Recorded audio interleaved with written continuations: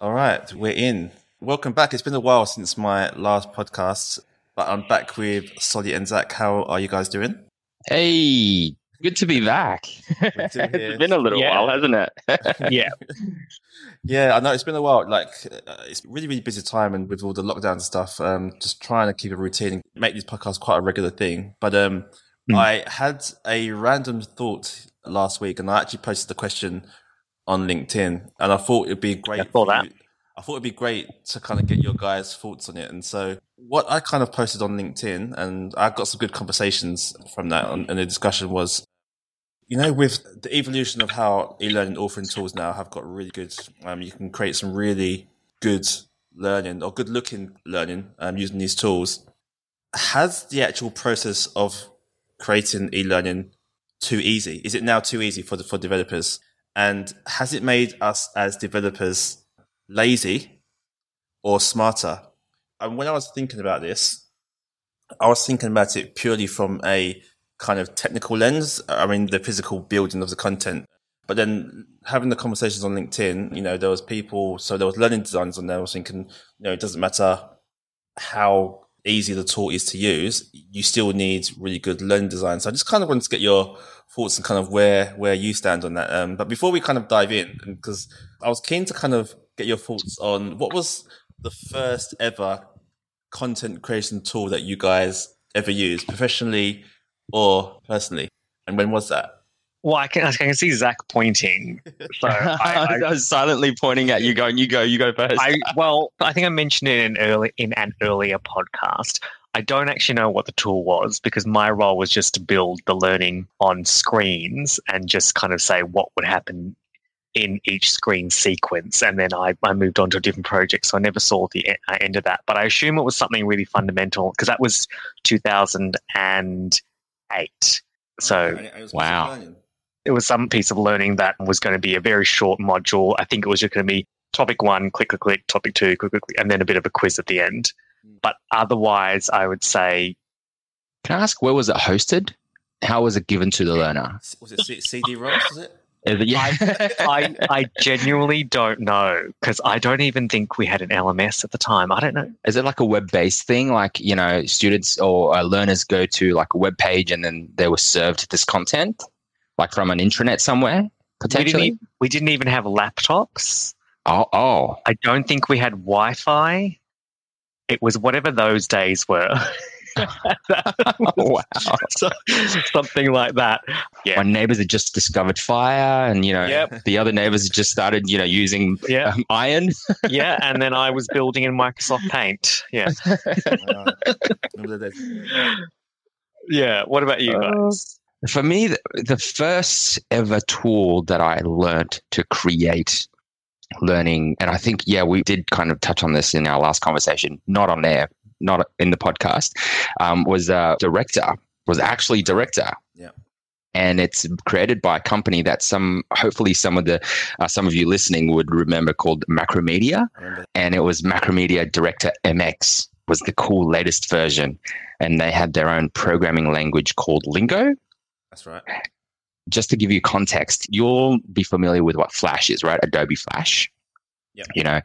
When you go on a website and there's Flash content and it's all really cool. I mean, even now, some Flash has stopped being supported by Adobe, but some of the older learning content is still created in Flash. So DirectX is the predecessor of Flash. So it came before Flash was a thing. And we learned that at uni. And I just remember this was third year uni. We had to learn Lingo, the programming language that basically you use to create stuff in Director. That was third year. And then we graduated. The first year after graduation was when they abolished Director because Adobe had bought out Macromedia.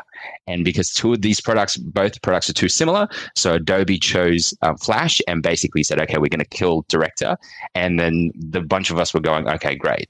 We've just, spent a full year at uni learning how to create it. We haven't learned anything about Flash. Now Flash is the industry standard. So it was an interesting time. Yeah, mine was similar. So I actually started with Director, and it was the reason why I held back on using Flash for a while because I found Macromedia the easier version to build content in. So then by the time Adobe purchased it and then decided to get rid of it. I was like, oh, I've spent all this time in Macromedia, and I'm going to have to spend time in this new tool. Relearning. Yeah, and then trying to learn ActionScript. Yes. Which was their language. That was memories. Eh? Do you remember ActionScript? And then there was ActionScript 3, 2, and 3, and then there was a different like object-oriented programming. It was not a fun time for people like us who were more sort of. I feel like we're more visual designers as opposed to coders. I mean, you wouldn't call yourself a coder, right? Like you're not big into coding. So can I just maybe I was back in the day. I was not so much now. Oh yeah, yeah. Can I just say, when you say I obviously have hit authoring tools much later in life than you two. So I personally do not know what object-oriented. What was the last letter? Programming is. Yeah. I did learn coding at university, but I think it was stuff to with maths. Is it MATLAB? Like MATLAB? It was Visual Basic and then C, and then that's hardcore, man. That's pretty hardcore stuff. Like, yeah, but whatever it was, we just had the assignment. It was something to do with car parking costs. Anyway, I'm not from that space. I'm more in the things have now evolved into a bit of a looks nicer, easy to drag and drop world. Mm. And kind of fast forward to today. So what tools do you use today? And also, what's been one of your favorite tools throughout your content creation journey? And it doesn't have to be necessarily an authoring tool. It could be Photoshop or anything like that. So like, what tools do you use today? And what has been one of your favorite tools in your content creation lifetime? Solly, do you want to go first? Yeah. Again, I use Rise and Gomo. And I think I mentioned this as well in an earlier podcast, one where with the difference between Microsoft Word and this other program called LaTeX, I think it was. So the reason I like Gomo is it's in the similar analogy. You can make it do whatever you want, which is, while Rise is quick and easy and there's a lot of good stuff with it, at times things that I think are quite rudimentary are just not options. So they're the two that I use. For me, I use Rise as well, just purely because it's the quickest tool to produce an outcome. Yeah. And a lot of what we're doing now is kind of facilitated. The particular program of work that I'm working on at the moment, it's a bit of a blend of online learning and facilitated learning. It's still digital, but facilitated nonetheless. So for the digital component, it's mostly Rise content. Yeah. My favorite, though, I'd have to throw a bit of a curveball and say it's actually Keynote. Okay. And why's that? Apple Keynote, right? And Solly just made a face. I recoiled in horror because when I first bought a Mac, I saw it. I did not know what it was, and I just ignored it forever. It is. I have to caveat this with when I say I really like Keynote as an authoring tool, I don't mean the latest version. They've actually killed a lot of functionality that was conducive to you using it as an e-learning authoring tool. A few versions back, you can export it in all sorts of different output. And, the animation functionality was really robust, whereas it seems to have progressed in a way where it's more quick and easy now, and there's more defaults and less control. And as such, it basically killed off any kind of creativity that you can do with it. But yeah, Apple Keynote is Apple's version of PowerPoint. But like completely not like a copy or like for like situation. It's built from the ground up, imagined from the ground up. And so it's got a lot of really rich animation capabilities compared to PowerPoint, especially when we're talking 5-6 years ago or even 10 years ago, right? This is the time frame we're talking about. When ready to go, what you see is what you get. Animation softwares aren't where they are today, but people already had an appetite for animated learning content. Right. And it's that kind of weird adolescent phase of the digital learning journey. And so Apple Keynote just was the perfect tool because it gave you the ability to animate freely. It gave you put options so that you can embed it into HTML code and set it on a web page. It gave, or you can export it as a Flash and, just project it on its own. Or burn it on a CD-ROM, right? give it to whoever needs, right? So it was robust in how you can distribute the end result. So that was, that was the coolest thing ever. And because of that, and because I was also a contractor back then, I always would bring my own laptop because, I had a separate Mac laptop that I use exclusively for my contracting. Because when you go into a contract, they never give you a Mac. They always give you a PC, and PCs don't run, Apple software. So I'd always rock up, and one of the things I'd always ask in the interview is, and by the way, are you okay if I brought my own laptop? Yeah, nice. Yeah.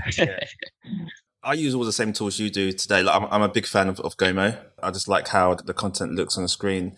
I have another curveball in terms of what one of my favorite authoring tools were. And did you ever hear of Lectora? Yes. Yeah, I used to love Lectora because I just felt it was a perfect blend of kind of logic, programming, and visuals. And it was a tool that you could kind of bend to your will. If someone had an idea, you could kind of just figure out a way to build it. And I think it was probably one of the first tools where it had two different views. So you could create content in desktop mode, and then you could also change its view and create the same SCORM file in a mobile phone as well. Yep. So that when they were on a different device, the content would just change. And at the time, that was quite revolutionary. Yeah. It's not like today where most platforms are built with responsive design in mind. Yeah. Back then, we're talking again 6-7 years ago when Lectora was one of the industry standards, right? I'm assuming. Yeah. That was when most of the authoring tools still didn't think of mobile devices when they were creating their platforming tool. Yeah. I felt it just didn't break. It never seemed to break. It just seemed like a really robust bit of software. It's a Toyota. It's the Toyota of the authoring world. Authoring tool which is a good thing when it's late at night and you're just trying to plow through and get something done. You don't want sudden errors that don't make any sense, or just some variables gone missing and you don't know where. I had that. You spend 3 hours just trying to get that one thing fixed. Yeah. What happened the other night? Were you on Gomo, or? I half deleted something, but I couldn't work out. I couldn't remember where I had, so I couldn't work out. So I had to go through everything. It's like, what is linking to this variable? Yeah. And just tell me where it is and I'll fix it. So, but I had to manage it. And Articulate's exactly the same. Articulate Storyline, specifically, is exactly the same when you're trying to dig through all the variable links, right? We've been there before too, right? Like just going, oh my God, I know it's just one thing that hasn't linked up, but the whole thing's kind of going like zombie-like. Usually it's something really simple, like the variables are in the wrong order or something like that. Yeah. Based on that, right, it almost makes you wonder, is it the platform in its journey to make coding easier actually in turn has made debugging harder? Because if you're looking at a page of code, right, it's easy to just go, okay, where did I logically go wrong that caused this?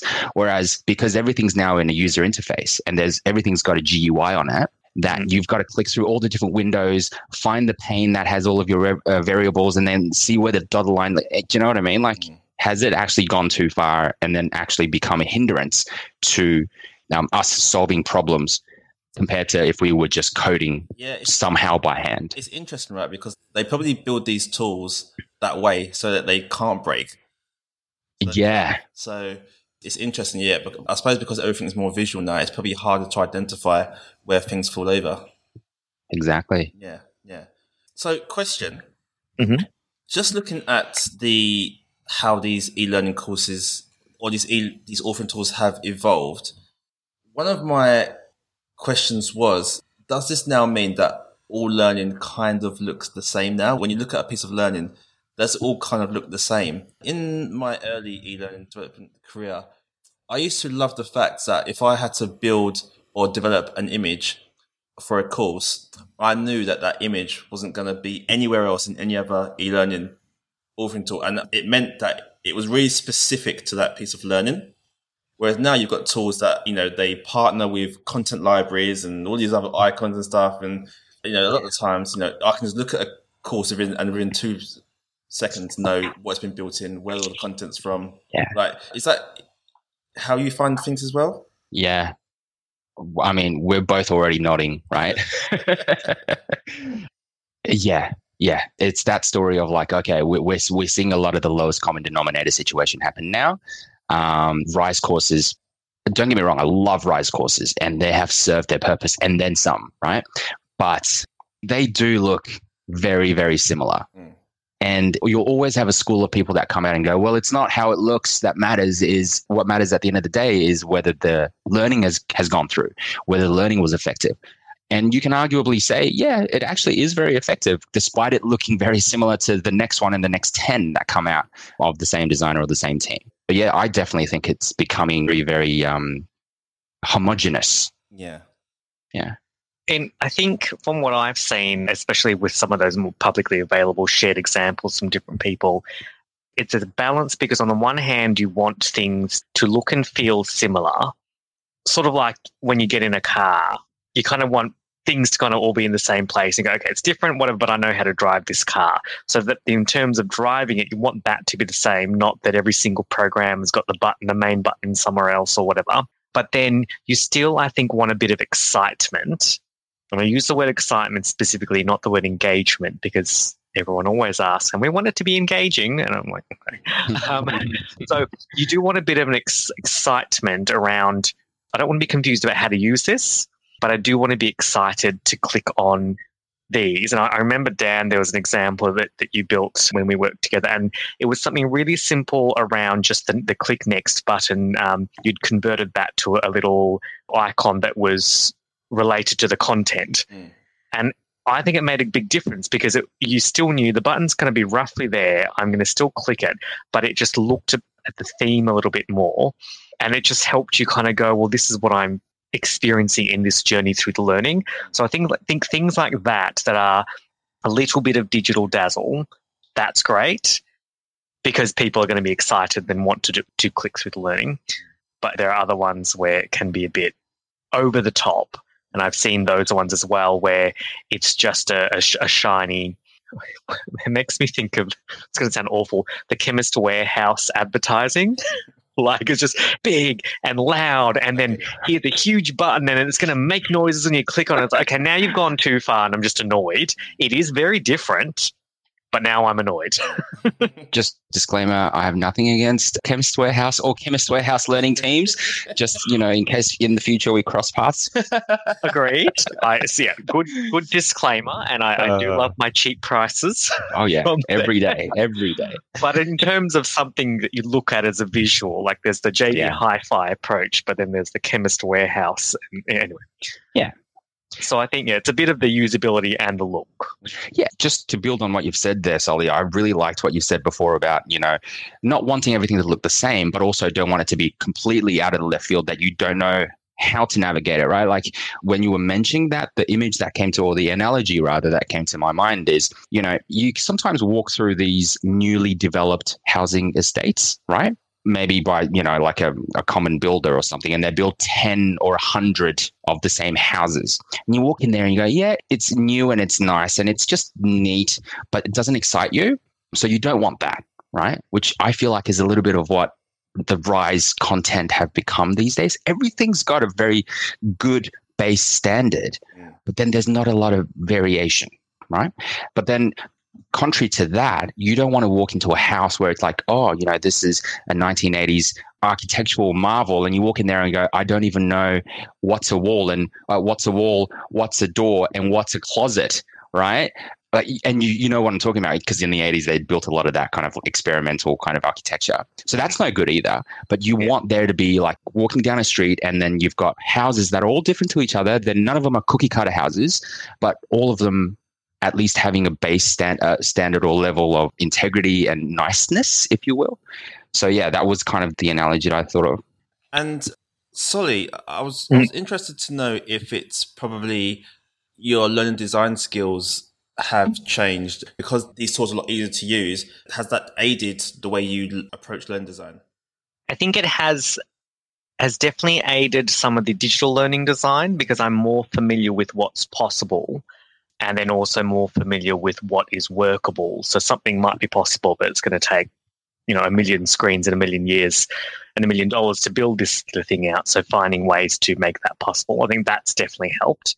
In other instances, I think some of my potential stubbornness not to simply provide information has not been changed. So for example, I'm building a course right now, and the person providing the content has provided a lot of content. Yeah. And as a result of that, on a different project, I made a recommendation to someone that, okay, if you're going to provide it as, a Word document, that's fine. But it's got to be a set of words per page, and you can't make the text size smaller. And I think I chose 12 or something or other. And if you go over a page, you need to break that idea up. So things like that, where I'm not going to reproduce 1,000 words on an online course. That's just not going to be helpful for anyone. So let's break it up into 3 or 4 ideas, or maybe 3 or 4 modules if that's what needs to happen. And then making sure that, again, it's just not more words, which is the new version of having a slide deck and just reading out the slide deck word for word. Those sorts of things, I for now, as much as I can, I refuse to give in. That's a good thing. So that we're not producing courses that are just really long and just words. And it's also a maintenance issue. The fewer words you have on there, within reason, the fewer updates you need to make every time something changes. And I think that also links into the fundamental idea of what instructional design is, or a part of what instructional design should be. You're designing the content in a way that is easy and logical to absorb, which is different to just giving an idea in its entirety, regardless of what should come first, second, and last, and just what should be culled, what should be, dot pointified or whatever, and just giving the whole thing to them. Yeah, I think that's the essence of what instructional design is, shrinking it down so that you don't have to read through 600 pages, but still get the gist of what the learning should be. Yeah, so and all that I've learned as well just from reading Kathy Moore's blog around, performance objectives rather than learning objectives, and just let them have a go at something at the start. We don't need to have the history of the world, chapters 1, 2, 3, and then try a case study, especially with workplace learning, they're workers. So just go, what do you reckon you would do? And then use that to build out what the learning might be. Yeah. And just going on from that, so obviously we have the tools that we have at our disposal. So in this case, maybe Rise, for example. So when you're designing and learning, do you still, in the back of your mind, have Rise in your head? So when you're designing and learning, you're thinking, oh, I can actually build it like this, or do you purely focus on the learning design first before then trying to see how it would work in the tool? Or do you kind of merge the two? Initially, I just think about the learning. But now that I have the access to the tool, I start to think about the tool earlier than I would have in the past, where the outcome may have been a PowerPoint slide deck or a workbook. So at some point you start to think about, okay, what's this going to look like on a page? So the new form of that is, what's it going to look like on a screen?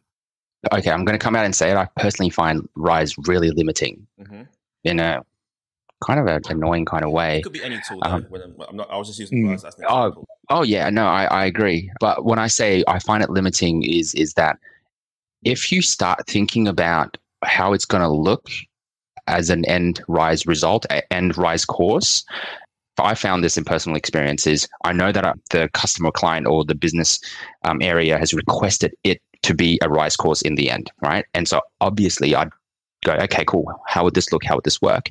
I find that my creativity acutely diminishes as soon as I know that I need to create a Rise course, purely because my brain is telling me, okay, there are these things that I can do that Rise allows me to do.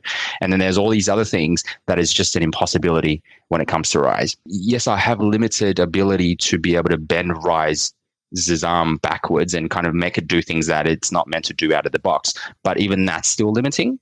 Yeah. So to come back to your original question, always try to think of even just the best vehicle or best method to convey this learning before I set on Rise. And if and when I do settle on using Rise as the authoring tool, a lot of the times it's because time constraint. Yeah. And another interesting question for you, Zach, it's around the kind of, has it made e-learning developers lazy? And this actually popped up a few weeks ago when someone gave me a video to upload. It was like 10 seconds long, but it was like 500 megabytes. So do we even need to, and with these tools, do we even need to learn things like optimization anymore? Like video compressions and all of that kind of stuff? I don't know. That's a really interesting question. And also, I suppose there's many different ways of framing that question or looking at the issue that will lead you to a number of different conclusions, right? It really depends on how you want this to turn out. I mean, I can easily go, well, you know what? It's not about the tool, it's about the outcome. And if Rise allows learning designers to not have to worry about understanding how to compress videos, then why not, right? Like that's one argument, right? Because, they could still get the video out to whoever they need to get it out to, and they don't have to spend, 35 minutes figuring out what codec to use, right? And what frame rates and byte rates. But on the other hand, I can just as easily argue, because I've been through that journey of learning about codecs and learning about compression, that from purist perspective, you can't create something new without knowing the basics. So creativity is limited unless you understand all of this really boring back-end stuff. Yeah. So there's argument for both sides. Yeah, I just thought interesting, because there's quite often when I'll receive a SCORM file, I'll know it's like maybe 3 or 4 screens, but then you look at the file size and it's like 700 meg. I'm like, what is in this SCORM file? And maybe like these tools make it so easy that you probably don't need to consider those types of things anymore. If I can add to that, while I don't know what a codec is, but I'm vaguely aware of some of these issues because I've been told our LMS guidelines have, file limits on size and clean.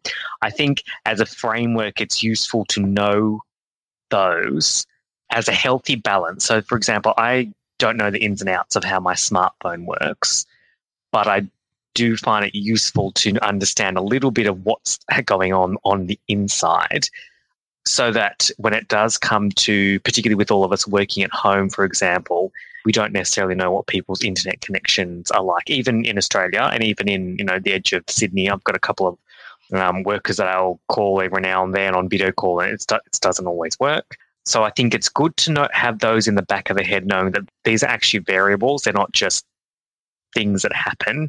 And it's so that you can be conscious of those when building these. So again, it's a bit of another just sense check around. So the old-fashioned one might have been, okay, the workbook is 700 pages long. Do you reckon that's too many pages? And go, look, yes. This is a sort of a version of that. It's like, is there going to be an issue with this? Maybe not if you're in the office and you're on the office Wi-Fi and everything's, fine and dandy, but maybe not if you're, in the Alice Springs office. You might not be able to.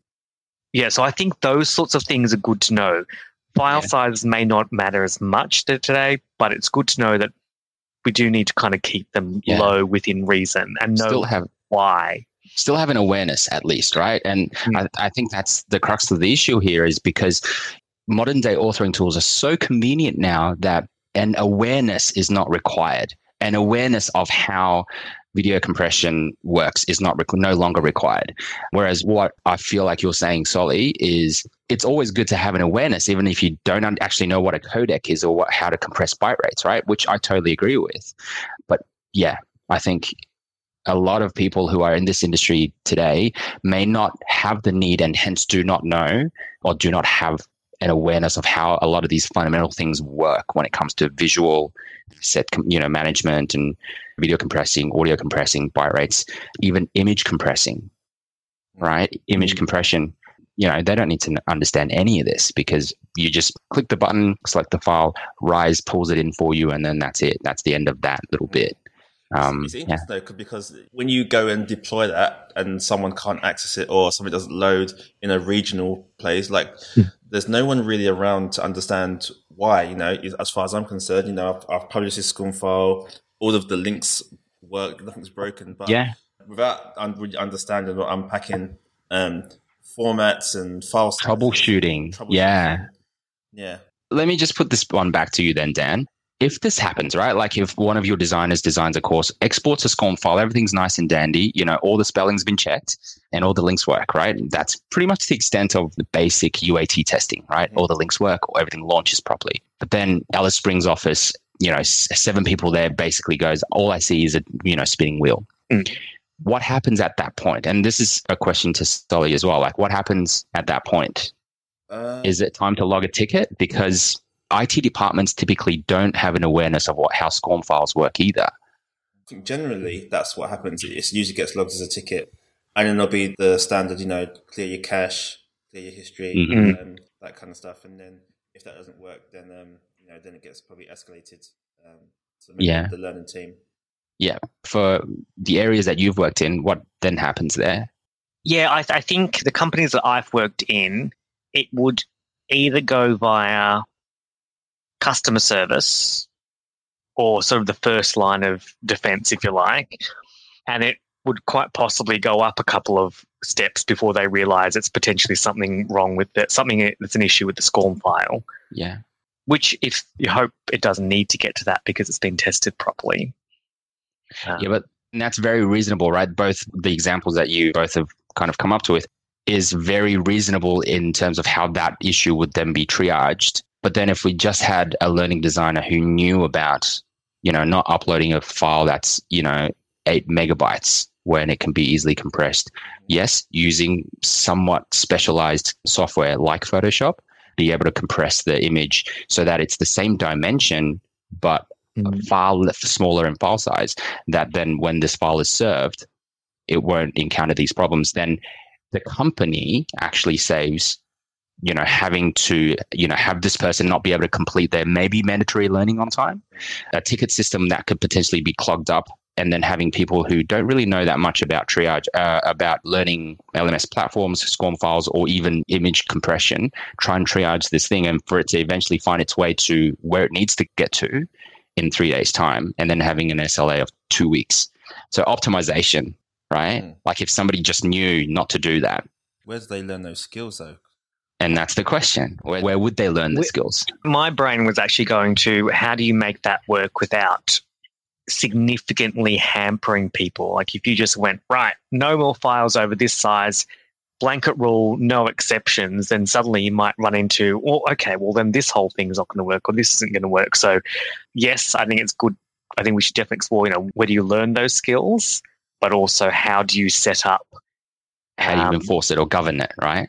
Yeah, what sort of this is best practice versus the system or the process will actually just reject something over this that looks like this, or that it doesn't meet these 3 criteria, for example. Yeah, and then I was just going down a massive rabbit hole there, but I was thinking, okay, you might tell someone they need to compress a video, but then, how do you compress a video? What tools do you need? Exactly. It's extra tools that you need to Is it Premiere? Oh, we don't have Premiere. Who has Premiere? Oh, yeah. The marketing team has Premiere because it's industry standard and it costs $2,000 to subscribe to, right? Yeah. To your original question of does it make us lazy? Or are these tools a disruptor to e-learning developers? As in having the tools is disruption? Yeah. Is there a need to be a hardcore e-learning developer anymore? Because we don't necessarily need to be a graphic designer, a coder, a videographer. I don't know. What do you think, Sully, to that particular fundament? I like to think in frameworks in a weird way. I think it's going back to what's reasonable at the time. Odd example is when I used to teach chemical engineering in a previous life. We'd do some of the maths and go, here's the equations, put it in whatever. And then you'd always get people go, oh, I put it through the equation and here's my answer, I'm done. And I'd say, okay, but that final temperature I've got is more than the surface of the sun. Do you really think that's probably what's going to be happening? And they go, oh, okay, maybe my inputs are wrong or I made a wrong estimation or whatever.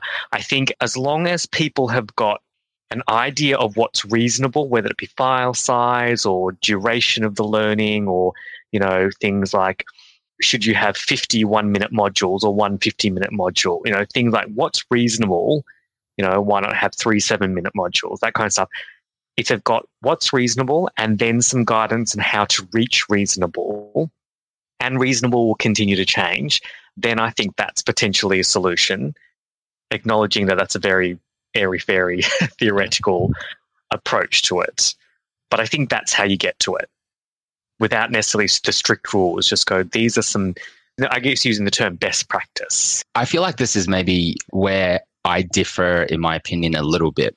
I don't believe in having best practices because I don't believe the people that are creating these things should require best practices to guide them. They should be professional e-learning designers who actually know how to design these things without being guided. So best practice to me is something that you give kind of like a set of rule of thumb, right?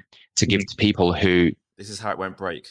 Yeah. So kind of like, get somebody who isn't their day job to design this, and then kind of go, hey, you can do it too. You're not an e-learning designer, but as long as you follow the A, B, C, and D, you'll be fine. And A, B, C, and D are your best practices, right?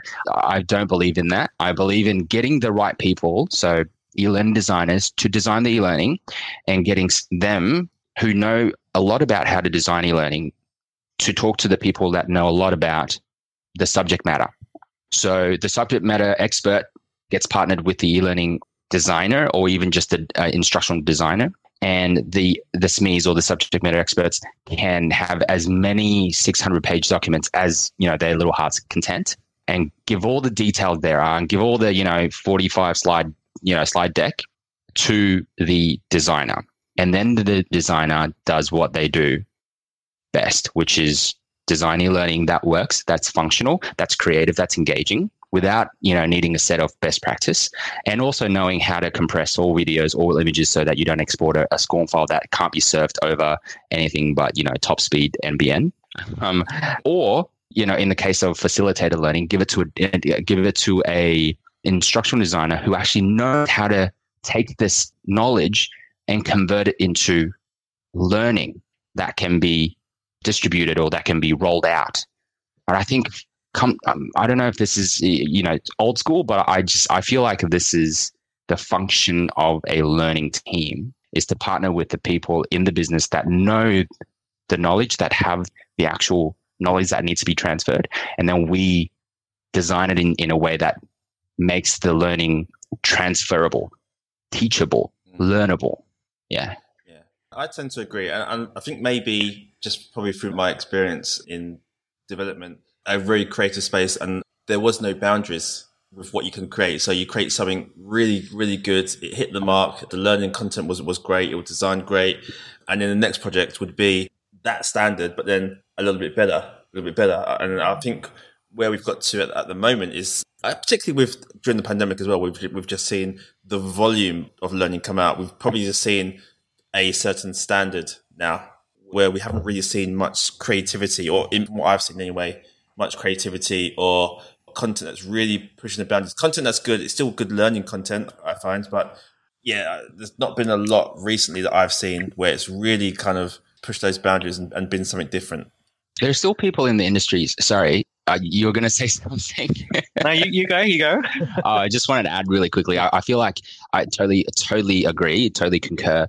But there is hope, because I do see people in the industry that are a select few, a handful, that are still really focused and really true to creating what I call creative learning experiences. That's a really good sign to see, especially in today's kind of environment and with COVID happening and everything, and people just want to get things digitized and put on so people have things to do, right? There's still a select few, a handful of people that are just doing the good work, essentially. So, but yeah, sorry, Sally, you were going to say something. The two parts I was thinking of is, one, what do you do if you don't have a learning team and you don't have an instructional designer and you don't have a developer? And I've definitely worked at a company previously where every time we needed something changed in the LMS, we had to email some guy, and it would take him a while to respond. So you just couldn't move at pace. That was what was hampering us.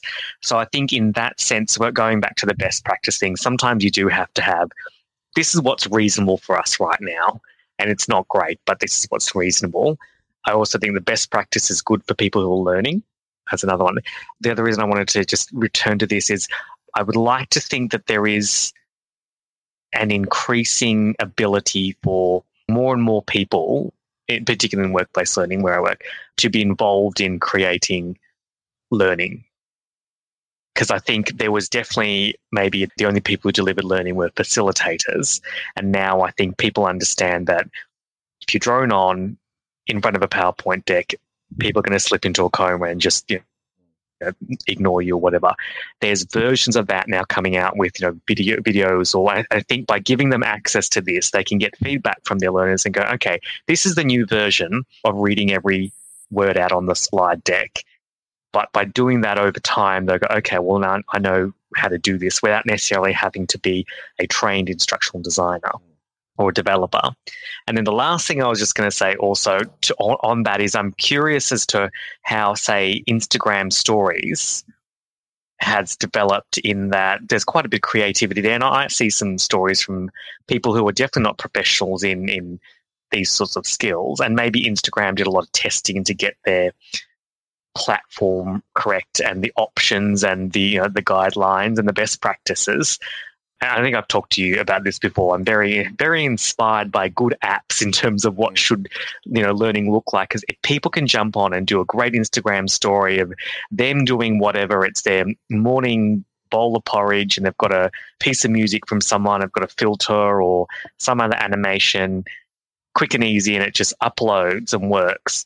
How can we replicate that through the mixture of the software, people building the software, the learning ecosystems that we have to work with, and sometimes they're limiting, and then the people as well. And oddly, I'm hopeful that if people can just get on Instagram and do things like that, then we should be able to find a way as a collective community to provide versions of that so that you can go, look, I'm not a learner. I'm an expert in, I don't know, just trying to think, say flight attendant, something which is rare these days. But say you're that, it's like, okay, you don't have to be a learning designer. You know how to be a flight attendant. You're going to train some other flight attendants. And here is your version of Instagram stories to help make it great. That's what I think would be good to get to. But I'm not sure what that looks like. Yeah. It's funny that you mentioned the Instagram situation and kind of use that as an example of what great can look like, and thinking about leveraging what they did right, which is, how we grow and learn, right?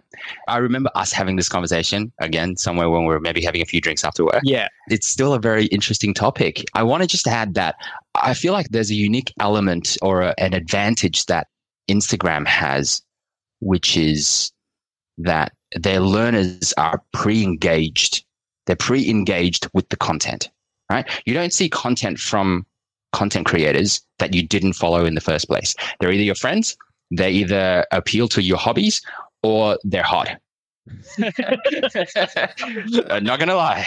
And sometimes it's all three at once. It's all three at once. You got a hot guy or gal, talking about, I don't know, raising poodles, which both things are things that, I don't know, I like or you like, right? So there's that element. Whereas, for corporate learning, it's not always the luxury we can afford, where our learners readily want to know what we have to say or what the piece of learning has to give to them. So that's one obstacle I think, may need to be considered. Another one is one that I know we've touched on in previous times we've chatted here on the podcast, is the motivation of economy, the economics of having money as an incentive, right? You look at the marketing industry. Marketing industry has got this thing down pat. Marketing is about getting a message to the people they want to get the message to, right? Absolutely. And the measuring and it's great. Yeah, it's just, you kind of look at it and there's like, godlight shining on it, right? Because they figured it out. But what made them figure out all of this is money.